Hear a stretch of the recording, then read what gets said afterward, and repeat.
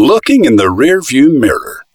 The Monday Morning Memo for November 1st, 2021. Unless your goal is to go backwards, you cannot make progress while staring into the rearview mirror. An opening statement like that would usually indicate a motivational message. But I'm doing something different today. I'm not moving forward and I'm not backing up. I'm pausing to look at the long road behind me and the short road ahead. A reflective mood requires a rearview mirror. I've spent an hour on the phone each Friday morning for the past 10 years with my friend Dewey Jenkins. We won't be doing that anymore. Dewey was offered so much money for his company that it made no sense to keep it. At the top of this page is a photo I snapped as Dewey walked onto the second-story porch of the historic Duke Mansion in Charlotte a few years back. I had been sitting out there admiring the view when he walked in with his characteristic grin. Click. We had wrapped up the famous Mr. Jenkins and Bobby campaign by giving Bobby $100,000 so that he could pursue his dream of becoming an actor in Hollywood. Now, we had to accelerate our momentum and elevate our trajectory in a new and different way. Dewey and Jonathan and Casey and I were building a rocket ship while we were flying it.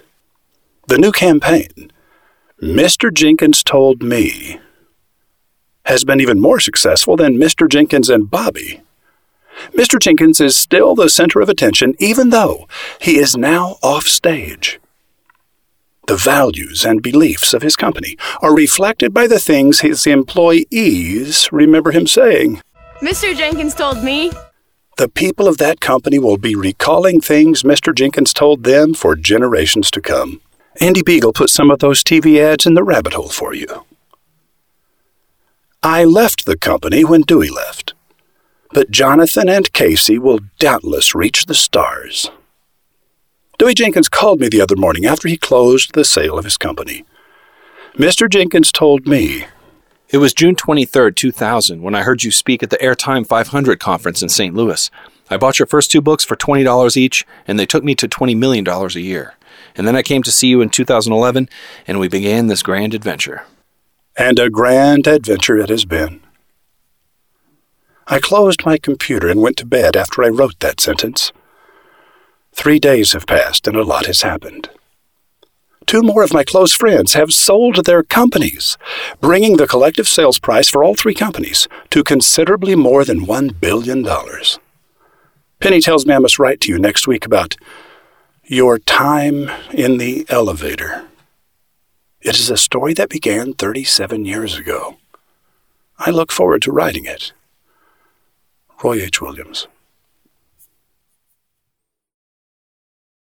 If you are passionate about a topic and are looking for a way to stand tall in the eyes of the nation, just write an op-ed that gets published in the Wall Street Journal, the New York Times, the Washington Post, or USA Today.